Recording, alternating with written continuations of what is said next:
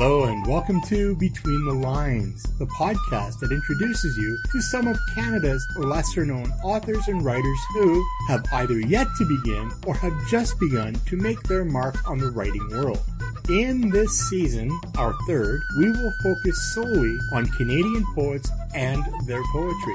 Some of my guests have already been published, either self or traditionally, while others have yet to take that plunge. I think it is not only important to give each and every one of them an equal opportunity to be discovered, but to be heard as well. I'm your host, Randy Lacey, and I invite you to join me between the lines. Hello, and welcome to Between the Lines.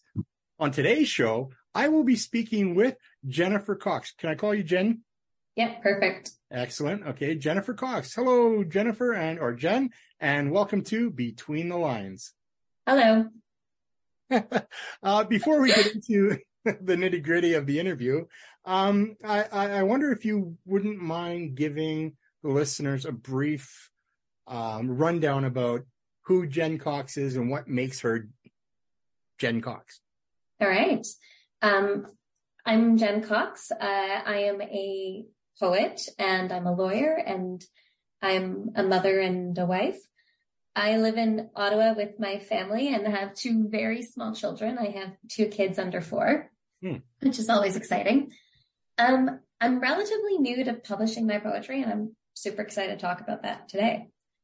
When I'm not writing poetry or wrestling two small children, I practice law and I've been doing it for about 6 years. And over those 6 years, I have often joked that lawyers are just gainfully employed writers, or at least me as a lawyer is just a gainfully employed writer. And I know every lawyer is different, but for me, writing has always been one of my favorite parts of being a lawyer and a part I've always been very good at. And people don't usually think of practicing law as a creative pursuit, but there's actually a ton of creativity when you're trying to get a particular outcome based on whatever you put on paper. And that's what I do. In the first 2 years of my career, I was a litigator, and which is essentially just storytelling with a particular outcome in mind. And you're trying to tell a better story than whoever's on the other side of litigation. And primarily, the way you really build your argument is through writing and through your what they call pleadings. And then about 4 years ago, I switched, and now I'm in-house, and I primarily do corporate commercial contracts. And I was a little bit worried I'd lose a lot of this writing that I really liked about litigation. But honestly, it's just now I draft contracts all the time, and it's just a different side of writing. It's a little more formulaic in a lot of ways, but it, again, like still requires a lot of practicality and a lot of creativity to be like, we both want this end. You are arguing over this language. I'm arguing over this language. Here's my new proposal to make everything work. And here's how I'm going to switch around these words where you can accept it and I can accept it. And I talk a lot about strategic ambiguity in my legal life, but really it's just playing with words all the time. And who doesn't love that? Who doesn't love that? Yeah. And my particular job really demonstrates in like an extremely practical sense, the importance of just putting words on paper and how much just having words on paper is so much better than not having anything on paper because you can't think of the right thing. And I think about that a lot when I'm writing a poem, just like put something on paper. You can always fix the poem later. Absolutely. Yeah. And then as I was a kid, I actually wanted to be a writer. And then I moved away from that as I got older for a variety of reasons. And then only kind of recently after I had kids did I move back to writing poetry and doing like more creative things with my writing. So that's a pretty good nutshell.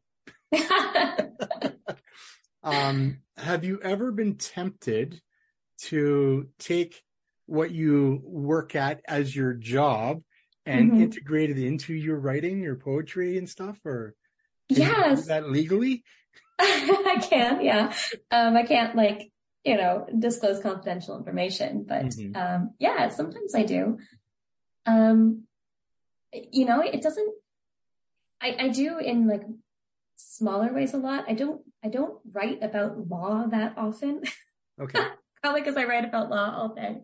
But yeah, I definitely, as I'm like writing a contract, sometimes I'm like, ooh, that's a really good use of words. And then I'll translate that into a poem. Cool. Very cool. Well, thank you for that. Normally at this juncture, I would jump right into the question period portion of the show. But this season 3, we are focusing on Canadian poets and their poetry. So I think now would be a good time and a good opportunity to head straight into that and offer you the opportunity to read a poem for us. Do you have one ready? I do. Excellent. All right. And this one is called Neighbors, and it was published in the League of Canadian Poets Poetry Pod last year. The neighbors have a beautiful home, big windows, nice cars, 2 children and a dog. We've only met a few times, said hello over the fence, but I know. 9:30, Tuesday mornings, they tryst in their bedroom. One set of legs curl and arch under the other. Curtains open, the southern sun and I peek in for a better look. In the early evening, he undresses. First displays an early moonrise, then turns his front side to the new stars rising. His lit room invites in the darkness, a spotlight to focus the audience. I do not know if the neighbors know that I know what I know, but I do know they watch me do yoga each Friday in my living room. I wonder, do they want to join? So that's Neighbors. That's an interesting perspective. Now, is that based on reality or? Isn't everything? Yeah, I guess to some degree. You know, I find I do my best writing with a inspiration from reality, leaning into other things, leaning to fiction, you know, like building a story off of something that's not entirely true. Mm-hmm. Well, writers are just basically, well, I was going to say paid liars, but not all of us get not all of us get paid. Yeah. But I mean, we're fabricators of things and situations. Yeah, I often think of there's a Farley Mowat quote that says, "I never let facts get in the way of the truth." Yeah, and I think about that a lot with my writing. So I guess that's the truth here. It's maybe not factual, but certainly takes some inspiration from real life. And I've actually heard that quote used in so many TV shows and movies. It's unbelievable, but it's true. It's a great one. Very true. And after I had this published, I sent this to one of my good friends. She said, well, everyone has a naked neighbor. She's like, either you are the naked neighbor or you have a naked neighbor. So. Yeah, and you know what? Today I'm glad I'm visually impaired. No, I'm kidding. So how long did it take you to write that poem? Was it like not very long, actually. That one kind of came to me. I mean, the whole poem kind of came to me relatively quickly, mm-hmm. and then I finessed it over a course of maybe 2 or 3 weeks, and then that one was done. Okay, so now I'll probably edit this part out, but I took a course through the Hadley School for the Blind mm-hmm. and Visually Impaired, and it was called Elements of Poetry. And my instructor, she was like in her 70s, a well-published American poet. And she, during the assignments, she said, now go back and find one of your older poems and edit it. And I went, what? You edit poetry? Because I always believed, and I always believed that once it came out, that's the way it was meant to be. Interesting. That's cool. And I found one, I went back, and not only did I edit it, but I trimmed it down, and it became a much better poem, but I still like the original as well. Yeah. So I was learning all kinds of things. I mean, I'd been out of school for 30 years, so I had to pick an easy thing, and I knew how to write poetry. That doesn't mean I was good at it or anything, but and I still say the same thing. Let's get right into question period, if you don't mind. Yeah. Are you ready? I'm ready. All right. When you write, Do you stick to a certain topic, love, nature, death, or do you just write whatever comes out? I don't intentionally stick to certain topics, but the same topics tend to come out over and over again. I just kind of, I do lean into whatever comes out, but the whatever comes out tends to be the same thing. And part of that is how I factor in writing, because I have, like I said, a full-time job. I have 2 kids, and I write typically between 9 and 10 p.m. And so it's whatever is kind of present at 9 to 10 p.m. And usually that's something within the domestic life, because that's kind of what I've been in. And, that last poem was an element of domestic life. Mm-hmm. But often my poems end up being about parenting or about marriage or about birth or something kind of in those realms. But I write about other things as well. Sometimes I write about a voyeuristic poem about my neighbors, and sometimes I write Have you showed it to them? No, like I said, it's like it doesn't necessarily be my neighbors, but yes. Those are not. I'm not going to release more because I'll give too much away about the poem.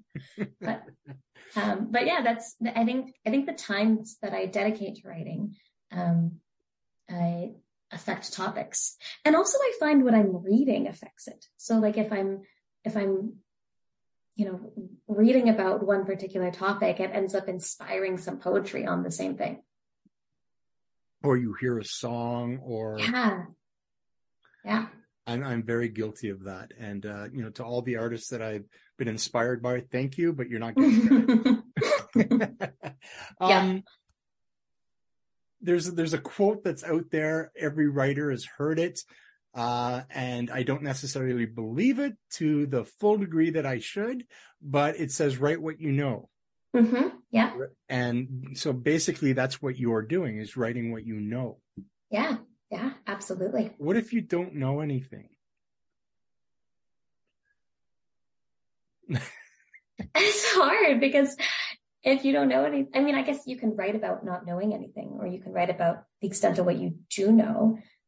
Right. Like you can't, so if you're a high school dropout or, a street person, you don't really know a lot. You've experienced life. I guess that's basically all you know. Oh, but you know so much. Like, no, there's no one who doesn't know anything. Like, yes, if you're a high school dropout, it might be hard to write about quantum physics. Certainly, it's probably not going to be your material, but there's so much life in there, right? Yeah. Like people do everything in their lives. Let's say, you drop out of school and you go work in a factory for 10 years, or you drop out of school and you're on the streets, like, doing drugs for 10 years. And then like, 13. Okay. Like, there's so much in that. Mm-hmm. Everyone has something to write about. No, good point. I mean, I'm a lawyer. I did a ton of education, but I mostly write about children. Well, you said earlier that you work a full-time job and you're a mom and you're a wife, but technically you really have 3 jobs. You work your 9 to 5 or whatever hours that lawyers keep. You come home, you work with your kids, and you work with your husband. Yeah. So there's 3 jobs. Mm-hmm. Absolutely. Absolutely. I do not envy you. Question number 2. Who's your favorite poet and why? I don't have one favorite. I have poets I really love. I'm a really big fan of Kate Baer, and she has a lot of stuff, but I really liked her What Kind of Woman? And it's just so succinct and so to the point. I also just read, and I'm really sorry if I say this name wrong, but Nick McCaskill's Shadowed Light, which is phenomenal. Oh my God. It was one of the best, I read a lot of poetry, and it was one of the best poetry books I've read in a really long time. I love Anne Carson. I love Pablo Neruda. I love Robert Service. Those are poets I can read. Now you're barking up my tree. Those are poets I can read again and again and again. And I also recently read J.R.R. Tolkien's poetry, which is kind of like in verse, in universe. like Lord of the Rings poetry. And it's so good. Mm-hmm. The way he plays with the rhythm and story is excellent. I'm not going to argue with you. So those are ones that I would say right now are really, really speaking to me. Is there any one poem from one of those that really strikes you, or is something that you just can't let go of? The Cremation of Sam McGee. I have many times memorized it. It's one of the few poems I have memorized, and then sometimes I'll forget it and I'll be like, oh my God, I got to look it up again. How have I forgotten it? The very first poem I ever heard. Yeah, really? Yeah, grade 5. It's St. George's Elementary School in Ottawa. It's just he's so good. Like just the way, again, same with J.R.R. Tolkien, it's the storytelling and the rhythms and really gets you excited. And that, you know, I can't remember if it's the last stanza or one of them where, you know, they open the furnace door and there's Sam with his smile. I think you could see a mile. I can't remember the exact lines right now, but it's so good. Well, outside of the opening stanza of that poem, there's one line in particular that I've kind of made my own personal mantra, if you will, and that's a promise made is a debt unpaid. Yeah. And that has stuck with me since grade 5 in 1976. So it's a good one. That's a long time ago. My goodness. Yes, yeah. I'm old, folks. Yeah, well, yeah. When you first started writing poetry, were you the show it to everybody kind of writer, or did you like keep it to yourself? This is mine. When I as a kid or as like a teenager, I actually used to do a ton of creative writing. I would write these stories and these poems and these everything, and I was really protective and secretive about it. But when I came back to it as an adult after having kids, I was like, hey, everyone, I wrote this poem. Read it. Tell me what you think. And part of it was because, like I said, I write all day, every day for my work. And I've always found that it's made better by people reading it. It's always made better. If not, even if you don't change it, you like hear a different perspective and you think about it differently. But also I think because the stakes were lower, like it wasn't so wrapped up in like, oh, I'm revealing parts of myself. It was just a creative pursuit. But, I don't show people until I think it's ready to be shown. Like I don't do a lot of like early works in progress with people. Really? I kind of wait till I think it's like a finished product. And that doesn't mean it is a finished product. Usually it's not. But it's closer than, yeah. Okay. Yeah. Like I present like a coherent thing to, for other people to read and look at. I'm not too like secretive about it. I just mostly don't want to like waste people's time. And I also find the feedback isn't that great. Really? If it's not, like if you present like a good stanza or a couple lines, people are like, oh, you could go this direction or this direction or this direction, as opposed to if you have like a whole poem and you present and like you show it to people and say, what do you think of this? Then people can really say, they can look at it as a whole and they see the whole vision in one go and they can say, it doesn't need it, or you're almost there, or, oh, I love it. Like it's just kind of a easier thing to provide feedback on. Okay. A lot of people that I've talked to, especially who write poetry, they say that they start to write poetry as a way of releasing, whatever's inside. It's a way to get it out, and it's never meant for other eyes. But then somewhere along the line, somebody got a hold of it and read it by accident and went, why aren't you sharing this? This is so pertinent to everybody's life. And does that ever happen? Has that ever happened? Or did that ever happen when you were, first starting? I think so. No? I'm trying to, it did happen again. Like I kind of see like two parts. There was like when I was a teenager and really into creative writing. And then there's kind of more recently when I've come back to it. When I was a teenager, that happened. Mm-hmm. Now it doesn't, because I'm like, I'm like, hey, I want to share with everybody. Like, it's just so much more She's got another self-driven. poem. Here we go. Yeah. My husband's like, all right, tell me what you've got today. I'm sure everybody in my writing group is tired of me posting my poetry. Hey, look what I wrote this morning. Yeah, but I do get feedback from especially friends who are like, I love it when you post your poetry. Like, I can't wait to hear more. So like, things like that, which I always really enjoy. I appreciate that. Yeah. Question number 4. Mm-hmm. Yeah, we'll go to question number 4 first. Is poetry dying, or do you think there's enough interest still to continue writing it? I don't think it's dying at all. I think I maybe it's just my own little, bubble that I live in, but I see it as having a resurgence right now. I'm glad you used that word. Okay. And when I was considering this question, what came to mind was this line from a poem from Bertolt Brecht, and I might be butchering that name, so I apologize. But he says, in the dark times, will there also be singing? Yes, there will also be singing about the dark times. Mm-hmm. And like, the past, I don't know how many years have just been wild, right? With like social and political and climactic upheaval. And I think everyone feels it. Everyone kind of feels jostled. And I think poetry has a huge role to play in a society like that, right?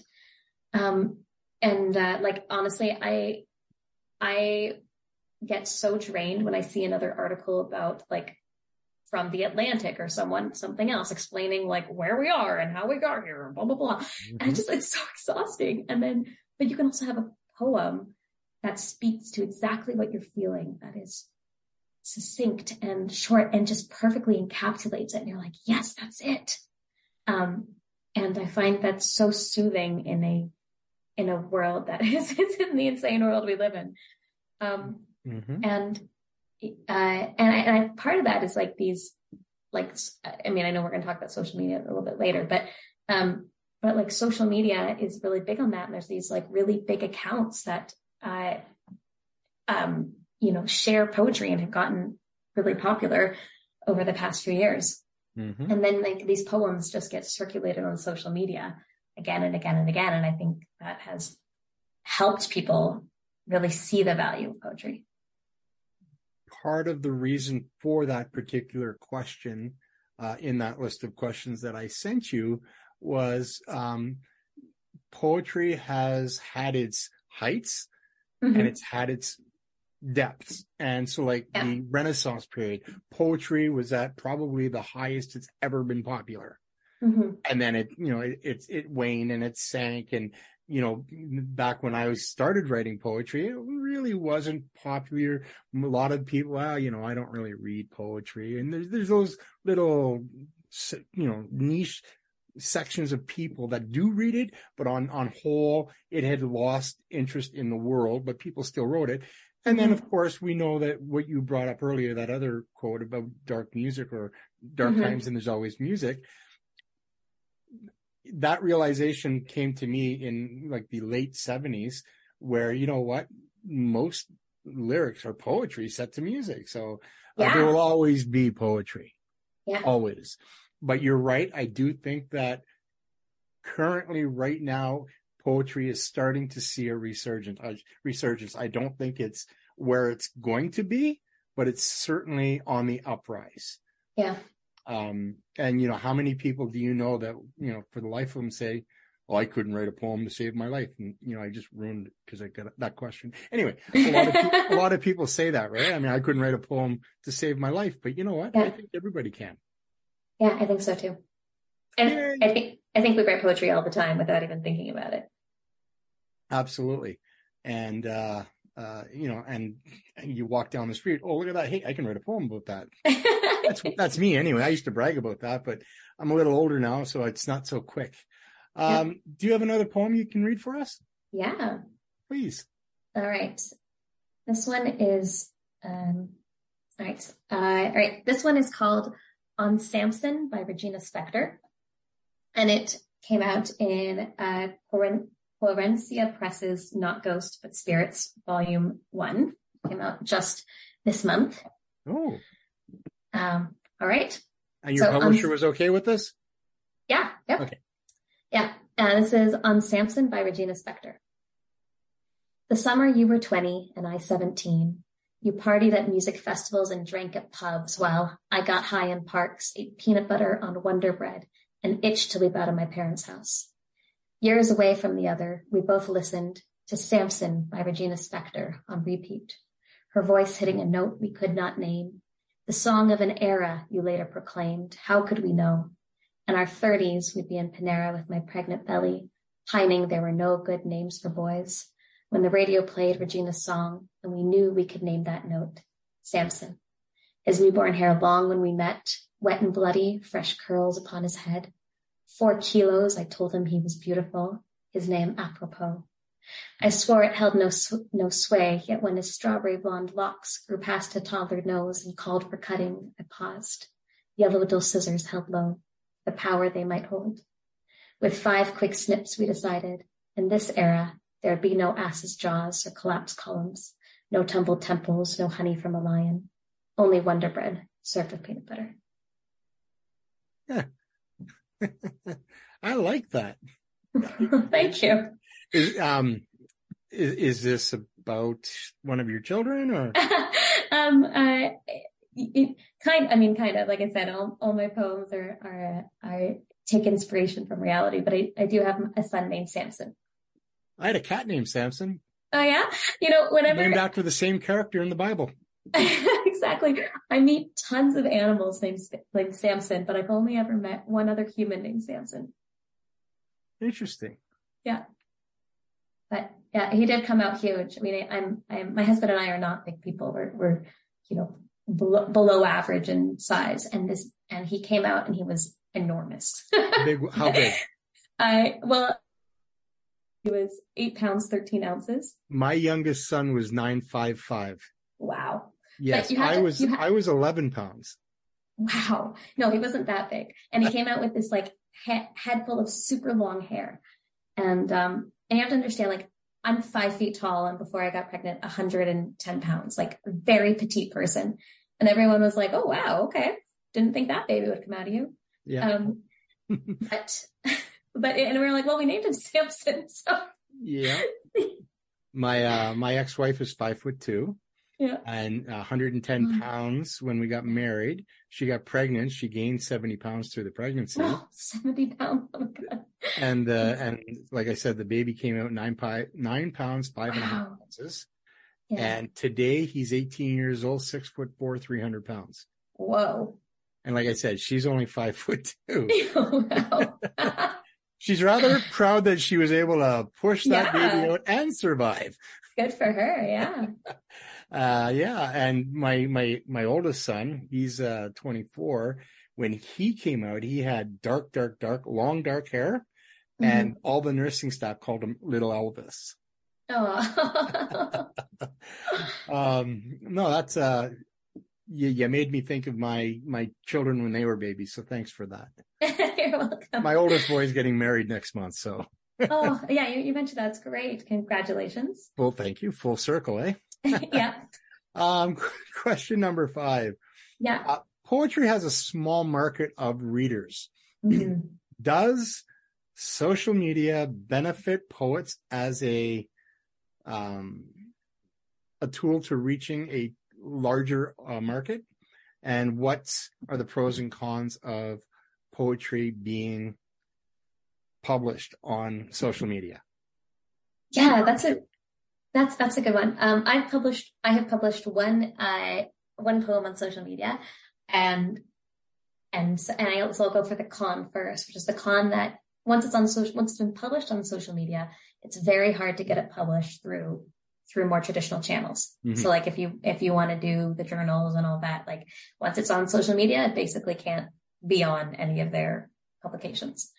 And the poem I put on social media, I knew was never going to be appropriate for publication. It's super fun. I thought about reading it today, but I didn't. But it's a super fun like rhyming, no, what's it called? I forget the name, but where it's 4 lines and they rhyme, and all about how I failed to make coffee. So, I think social media is really good for a lot of things. It's really good for sharing content that isn't maybe appropriate for journals, or that journals don't accept and you think is really good anyway. Mm-hmm. It has enormous potential reach, right? And if you can end up on one of those sites that reshares poetry to wider audiences, like that's awesome, right? And that's a huge benefit. Truly not very many poets end up there, but you can even have a much smaller audience who just gets excited about your poetry. It doesn't, I think it's hard to turn it into money. That's one of the big downsides, is you might spend a lot of time and effort and energy, but it can be hard to turn that into pay. Well, I think the running joke is, to be successful as a poet, you need to be dead. Yeah. Excuse me. But yeah, that's really it. I think that's, there are exceptions to that rule, though, because I think a lot of the publishing firms or whatever, even small press, like things like Facebook, Instagram, if you publish a poem on that, it's hard to get somebody to publish it. But apparently, if it's in a blog or a personal website, it's acceptable still, I think, is the rule, or a rule. I've seen different things where it says, previously published in any capacity is fine, or it says publishing on social media or your personal blog is fine, or sometimes, like you said, it's just like personal blog is fine. But yeah, I find I understand why they have that rule for copyright issues, but that's definitely a downside. Yeah. And anybody listening, if you do want to pursue anything like that, read the rules that you're going to be submitting to. It's very important to read them carefully and understand them. And I would say, if you think you have a really good poem, don't publish it on social media until you've vetted it, until you've at least tried it through like the places where you want to have it published. That's if you want to traditionally publish. Yeah, exactly. And if you don't, enjoy social media and run with it. Yeah. Well, that's why I started my own writing group. Yeah. It's fantastic. I think there was, trying to think of who it was, but there was one person I was following for a while who just published all of her poetry on social media. She got a big following, or a decent sized following, and then she made a book. Yeah. And, great for her. I think that was fantastic. You know what? I think it boils down to, what you're writing for. Yeah, exactly. Right. If you're writing for, the fame and fortune, well, first of all, I wish you good luck. Maybe don't do poetry. Right. Personally, for me, I don't really care if I make money or not. That's not why I write. I write at the beginning of my books. I quote myself because I can. And it says, I do not necessarily write because I have something to say, but rather because there may be something you need to hear. Yeah. And the other thing I like to say is that I don't write for profit. I profit from writing. That's pretty good. That's a good one. And these are things that I actually believe. It's, I don't need the money. I'm living off of a disability because I'm legally blind and all that sort of stuff. And, it's kind of hard to get a job in a small town where I live as a meat cutter being legally blind. Yeah. I was a sausage maker before I went blind. Oh my God. Yeah. So you don't want me making sausage for you unless you want a thumb knuckle sausage or whatever. You know what I'm saying, right? But, but if you want that notoriety, if you want that opportunity, maybe to be that poet that's going to, break the mold and start making a lot of money, do what you got to do. Yeah. And there are poets who make money. Like, I know I'm being trite about that, but there are poets who make money. Like, I talk about Kate Baer, currently her book is or was on the bestsellers list. And Chen sells tons of stuff that is or I shouldn't say ton of stuff. He also has things that end up like on the bestsellers list. Like there are poets who really do well. Yeah. Just not a super high number of them. No. I think the ratio is very, very poor. Yeah, it is. Do you ever hope to be published one day? I do. I have several poems that are published individually. Mm-hmm. But I do want to be published one day. I've always wanted to write a book on something. Okay. Forever. And probably that book will be a poetry book, but not there yet. What would that take for you to get there? That's a good question. Right now I have a lot of poems that kind of, I'm figuring out how to put them together and how to like adapt them to tell a narrative, to have something that's like more cohesive. Mm-hmm. And so I've been playing around recently with making little chapbooks and framing I haven't published a chapbook, but how do these poems fit together as a chapbook? How do these poems fit together as a chapbook? And so that's kind of where I am now. And I hope to one day turn that into something that's lengthier. Nice. In New Year's Eve 2014, I made a New Year's resolution for the forthcoming year. Mm-hmm. I was going to try to write at least one poem a day for the entire year. Did you? Pretty lofty. No, I failed after 13 days. Okay. However, I went back and I looked at everything that I had composed and finished, and there were more poems finished than days that had elapsed. Oh, and that's then great. I thought, what was my real goal behind this? And that was to have 365 poems at the end of the year. So I changed my parameters of my resolution, and by November 21st, I had achieved that goal. That's awesome. And then they sat for 5 years because it's a lot of editing for a blind guy. And in 2019, I published 4 books out of all of those poems. That's awesome. Yeah. So, I mean, awesome. You know what? If you fail at your New Year's resolution, change the parameters. Mm-hmm. Don't give up. Just change the parameters, and it worked for me. All right. So that's my encouragement to everybody, writers or whatever you do. Yeah. I love that. Yeah. Simple little things, right? And they can carry us so far. Would you prefer to be traditionally published, or would you do the self-publishing? At this point, definitely traditionally published, Mm-hmm. for 2 reasons. One is time and energy. I don't have the time and energy to dedicate to self-publishing. Well, it's that whole parent, work, and husband wife thing, right? Yeah, like I said, like 1 hour a day to do this all. So, that's just not something that's in my capacity right now. But I think how do you fit yoga into that? I'm just kidding. Do I fit yoga in? I just snorted. Oh my goodness. Wonderful. So you one day prefer to, because it does everything for you pretty much, right? Except writing. Yeah, exactly. And it's hard to get, and it's not, other than like some individual poems, it's not something I have gotten.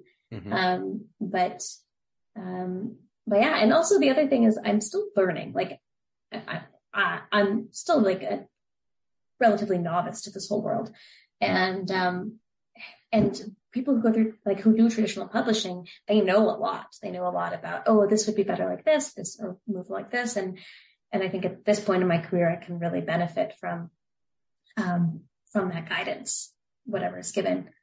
But I love that people like Stephen King and I really hope I say her name right, Rupi Kaur, and all those people. I love that they do self-publishing. I think that's phenomenal, and I think that's really inspiring for, like, for anyone who has the time.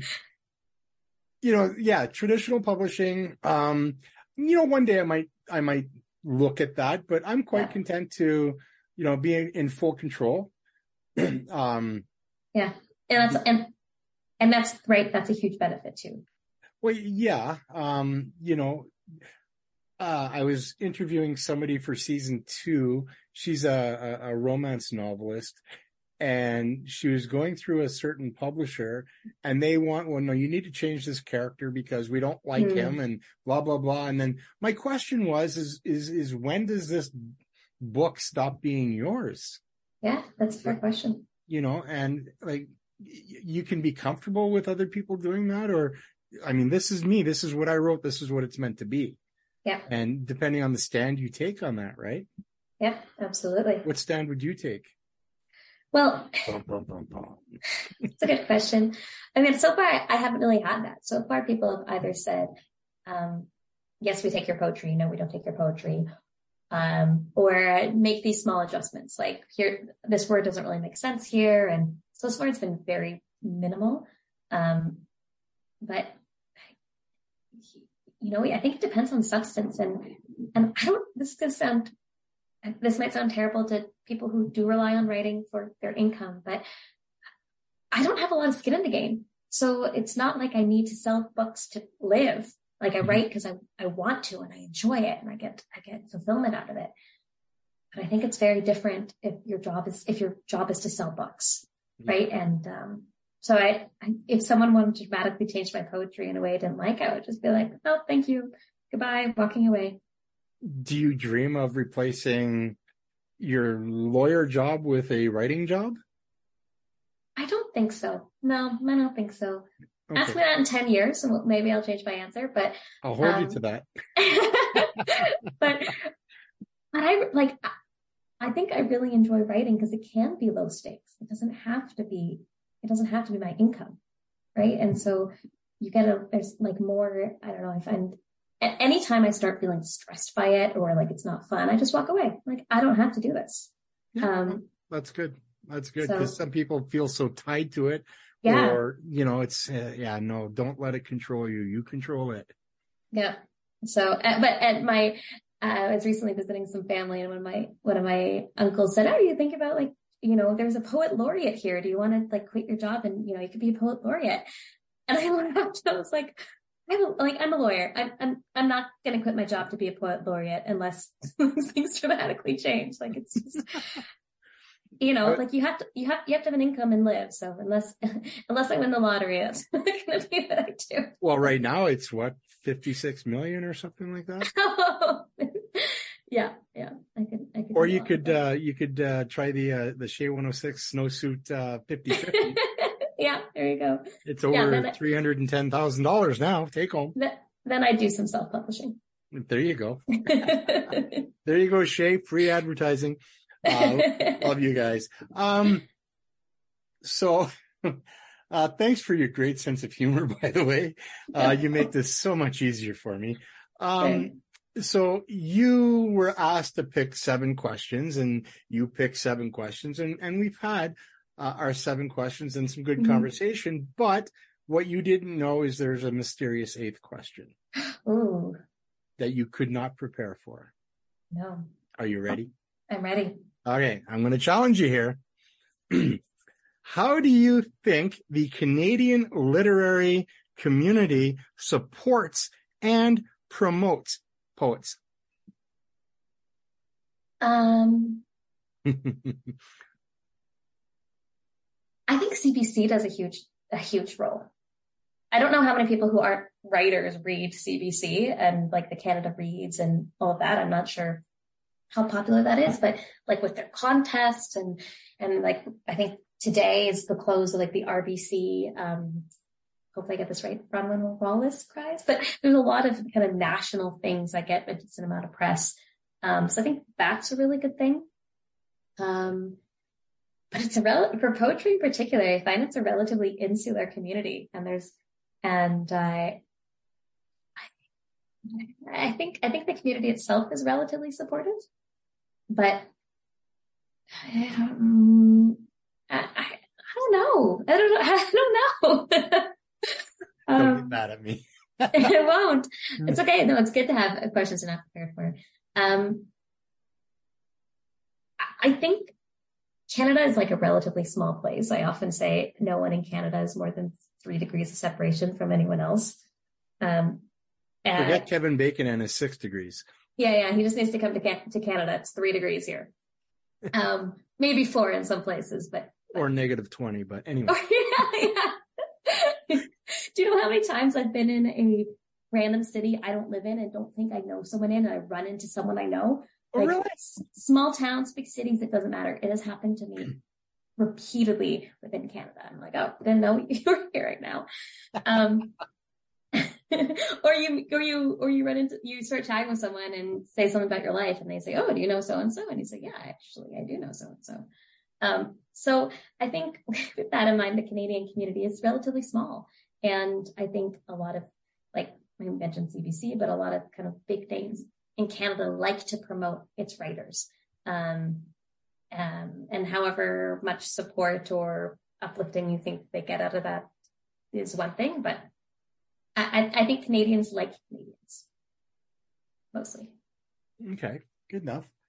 Do you have any advice for aspiring poets in Canada? Just do it. This is just not an advertisement for Nike. It's not. Just write it. How about there? I'll move away from Nike. There we just go. Write it. Yeah, just write it. It doesn't have to be good. Yeah. And you know what? The only way to get better is to keep writing. Yeah. And if you don't write it, well, you don't give yourself that opportunity. Is to write it and to read. I think reading and continuing to read is really important in writing. I understand what you're saying, but I will disagree because I don't read a lot of poetry. I don't. You don't have to read poetry. Okay. Like not necessarily reading poetry, but just read what people write, because I find you hear how people phrase things and I just find reading is so critical to my writing, because again, I get so much inspiration, even like not reading poetry, just reading. Yeah. For myself, I don't read Braille because as a diabetic, my fingers are all no feeling or whatever. So I have to listen to books or still reading. Still counts. Yeah, I guess it does. All right, we're gonna mosey along to part 2, which I call shameless plugging. Okay. And so the first question is, what book do you currently have available? Which I think you don't have one yet, but we're working towards it, right? Yeah, and I do have a lot of books. I have a lot of poems featured in books. Okay, so why don't you give us those and where we can find them? All right. So there's Flow Lit Magazine issue 2, which you can find on Flow Lit Magazine's website. That's a magazine, not a book. And then there's Free Verse Revolution Literary, which just came out. Their issue Guinevere, and I'm also going to be out in their anthology Truth Tellers. And then there's others, but I'll leave it for those for now. And then coming up this year, I'm not sure exactly timelines, but I'll be in Off Topic Publishing's chapbook Exhaustion, and I will also be in Arc Poetry Magazine's 100th issue. Oh, nice. So, yeah, I'm very excited about that. So those are places where you can find my work and support those small presses. Now, Off Topic, did that not start by somebody or within Canada Rights? Oh, I don't know. It might have been where she started. Marion, Lougheed. I don't know if it's Lougheed. I would say I don't know if it's Lougheed or Lougheed, but I think she puts forward great stuff. Yeah, absolutely. I've been tempted to enter, but I'm kind of shy. I entered one of the contests and obviously didn't win, but I shouldn't say obviously, but I didn't win. But she did take one of my poems for Exhaustion, which was fantastic. Yeah, I've had some at-length conversations with her behind the scenes and stuff like that. And what she's doing there is just fantastic. Yeah. So there's a free plug for you, Marion. Are you currently working on anything? And if so, how close to completion is it? I'm not working on anything in particular, so nowhere close to completion because it's something to complete. But I am working on, like I said, kind of figuring out kind of narratives to build. Like, how do I turn all these poems into some sort of cohesive book or chapbook? And how does that look like? So I think that's kind of where I'm at. I've been focusing less on writing new poems and more on taking what I have and turning it into some sort of body of work. Okay, that's fair enough. If you were to put a number on it or take a guess on it, how many poems would you say you've written in your lifetime? Oh, I don't know. Hundreds?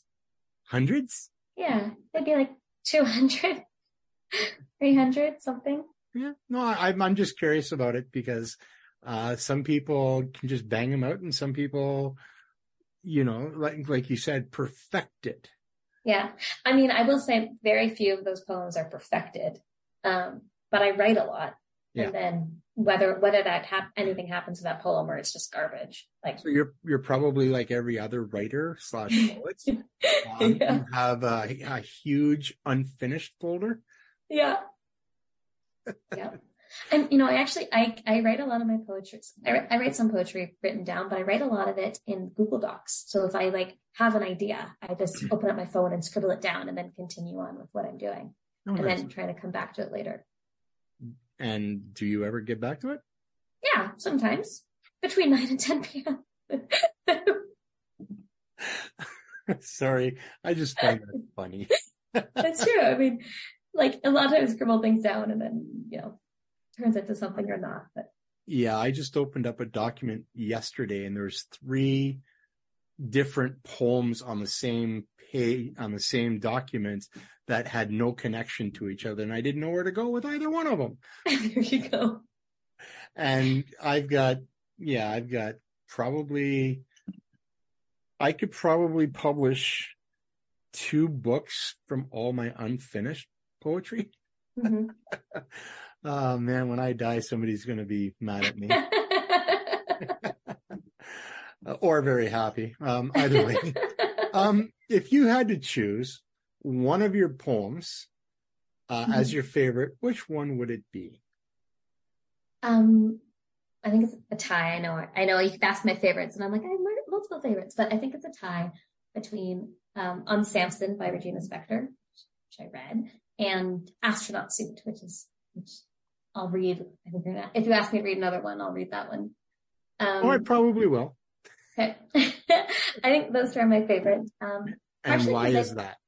They have been really edited close, like I think really well. They've been edited to a point where I really like them.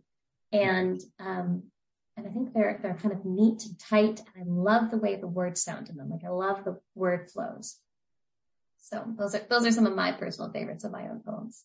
Excellent. Where can people connect with you? Facebook, email, snail mail, TikTok, if you're brave, Instagram. There are so many different other ones, but where can people connect with you? The best way to connect with me is on Instagram. At what? What's your? Give all your handles. Jen Cox Poetry, JenCox Poetry. That's the best place to find me. Instagram, yeah. No website? No website, not at this point. Maybe soon. Okay, and no Facebook author page or anything like that? No, not right now. I have thought mostly about Twitter, but Twitter's too much for me. I'm leaving it to Instagram for now. I interviewed somebody for season 2, a really wonderful lady, and we both agreed that TikTok is just not within our wheelhouse. But she said that she's got a preteen son and she's hiring one of his friends to do her TikToking for her. Yeah, I bet. Hey, and you're creating work and you're getting yourself out there. Yep. I saw this meme has come up repeatedly on my Instagram, but it says something like, I don't do TikTok. I see my TikToks a month later on Instagram, like people should. And that's, I for now, just Instagram. We'll see if, what happens later, but for now, just Instagram. Well, the problem with me and TikTok is that my attention span is longer than what TikTok allows. Oh. So you want more, you want deeper content. I do. Sometimes I get so deep, I scare myself. Can you share one final poem with us? Yeah, I will. All right. All right. So this is called Astronaut Suit. When I was ventilated, which is to say, when a machine and tubes held the balance of how I would leave the ICU, alive or otherwise, I stepped out of my corporeal self, stood up in the sterile room, reality warped by relativity, white curtains and yellow gowns, took off my pregnancy body, peeled it from the top down like an astronaut from a spacesuit, belly bulging, legs still upright, my new skin exposed, a costume change for new frontiers. I pushed my old skin to the corner of the IC universe, stepped back into my body, my Mother Earth, back into the ventilated vessel and felt reality warp back, expose the make-believe, reveal the tubes down my throat were the only thing holding it together. Elmer's glue on the solar system school project, patched together as something that just might pass. Skin too large and stars, or was it fluorescent lighting, too bright, sterilizing the empty space. I close my eyes and take faith. The doctors know how to fly this damn thing. And that was published in Open Minds Quarterly last year. So what was the inspiration behind that? When I was ventilated. Okay. Yeah, when I had a medical emergency and was ventilated. And how long after that emergency did this poem develop? A few years. Okay. A few years. Yeah. So you had time to think about it. Oh yeah.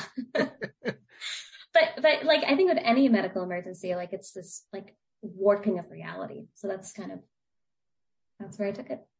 12 years ago, I was hospitalized after a near-death experience. My health got really, really bad. And that woke me up to a lot of things. And that's actually when the desire to be published returned after 30 odd years of life and whatever getting in the way. Yeah. And then 4 months later, after I set the task on it, I lost my vision. Whoa. Yeah, no, it was, but you know what? I haven't let it slow me down. 10 books later, I blend spices. I mix hot sauces. I've got 2 different podcasts. I've got this one here and a faith-based one. And, you know, I'm not letting my disability determine what I can and can't do. Yeah, absolutely. And have you read anything by Aldous Huxley? Aldous Huxley, Brave New World? Yeah. Oh yeah. Yes, he was blind. I don't know if you know this or not, but he was a scientist and he went blind. And so he turned to science fiction writing. Well, you know what? I've thought about, I've been predominantly a poet all my life, and now I'm branching out into other things and trying my hand at it. And who knows, one day maybe I'll put out a book of short stories or anything. I actually have enough material for a short story collection. That's awesome. It's called In Not So Many Words, Short Stories Under 2,000 Words.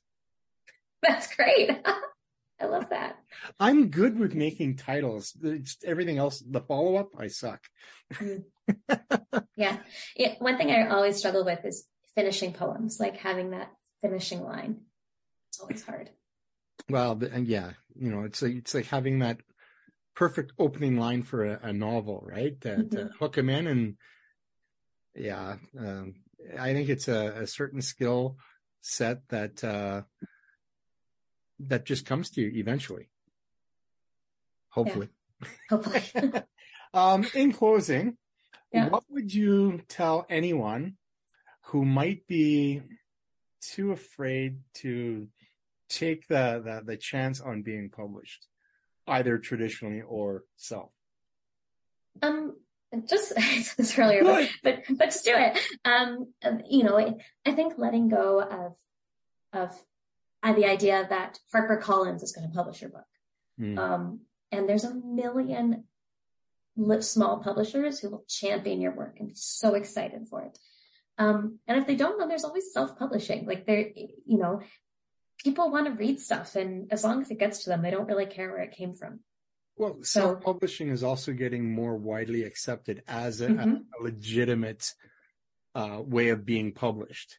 yeah, There uh, was always that stigma with self-publishing, but yeah, now I think it's gone mainstream, and people are more willing to accept it as, you can call yourself a published author. yeah. And I think one of the things I've watched as I see people self-publish books is marketing can be one of the biggest issues. But like I've recently purchased two self-published books, like just in the past few months, and one was a chapbook that someone had just posted at their local grocery store, and I was like, excellent, yeah. I was like, I want to support that. Like I'll read a local author's book. And another was at a farmer's market. Yep. And he was just there selling his book, and I was like, great, yeah, give me that. I'm so happy to give you $20 to read your book. Like that's, And more and so more people are willing to do that. yeah. And I mean, this might sound really nerdy of me, but I love supporting it. I love like seeing people out there pushing their books and being like, yes, that's great. Yeah. Um, One of the things that I do with people that I interview is that if they have a book, mhm. I ask them if they'd be willing to donate a copy of their book to my local library. And they just love the idea. And my library is quickly growing with a lot of books from a lot of different genres from the people that I've interviewed. And it gets them out there. It loads up my library. Yeah, that's great. And, anybody from across the country can from Ottawa to Victoria can go, hey, look, that book's in Trochu, Alberta. I can ask for it, and we'll send it out to you. That's great. And so, I mean, one of the authors that I interviewed, she sent up 7 of her 23 books. And I told her I would take a picture of her books on the bookshelf when they got there. Well, Mhm. we haven't had them in our library because they're being taken out from all across the country. That's great. And it is. And that's just, for me, that's my way of supporting those that I interview. And when you get one published, we'll revisit another. Thank you. And we'll do the same thing. Yeah. And you reminded me of another plug that I do for any author I come across who really deserves more support is I suggest their book for purchase from my local library. So like the Ottawa Public Library lets everyone suggest 3 books a month for purchase.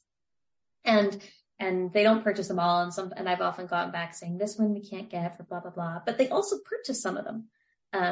So I don't know if every library does that, but the Ottawa Public Library, if you are a member, lets you suggest 3 books for purchase a month.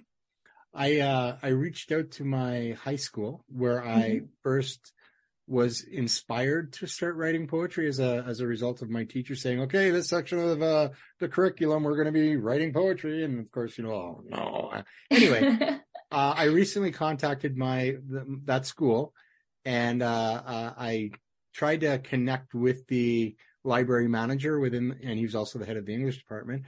And I said, I'd like to donate a copy of each of my books for your library. Mm-hmm. They wouldn't take them. Oh, interesting. What's up with that? I don't know. What did they say? Why? No. It's weird.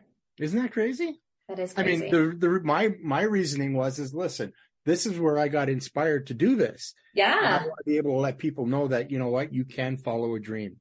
Yeah. And my local school here in town, we're K to 12, our grade 4 English teacher, she's picked up a couple of my books and she reads them to her class every year. Oh, that's really nice. Because we are a small town and she wants to let people know it's okay to dream because dreams do come true. Yeah. And you know what? I don't understand why the school didn't and whatever, but I'll edit this out later anyway. But it's crazy. But Jen, thank you so much for agreeing to come on to Between the Lines. It's been fun. It's been informative. And I hope you enjoyed yourself. Thank you. I did. Thanks for interviewing me. Thanks for letting me talk about myself and my poetry for an hour. And Has it been an hour? It has been an hour. That would make sense because I smell my roast cooking. But no, seriously, thank you so much, and good luck in the future. Thank And you. just keep writing. Thank you. And if I ever publish a book, I will send you a copy for your library. Oh, wonderful. If you ever publish a book, we'll get you back on the show if we're still going. Okay. Thank you very much, and have yourself a good rest of the afternoon or Thanks, day. you too. Thanks for tuning in to this week's episode of Between the Lines. We hope you enjoyed our discussion and were inspired to either start writing or to keep on writing. If you have any comments, questions, or suggestions for future episodes or guests, you can reach out to us by sending an email to randy.btlpodcast@gmail.com. Use comment or suggestion in the subject line. For a copy of the transcript of this or any other episode, just send us an email using transcript as the subject line and indicate which season and episode you would like a transcript for.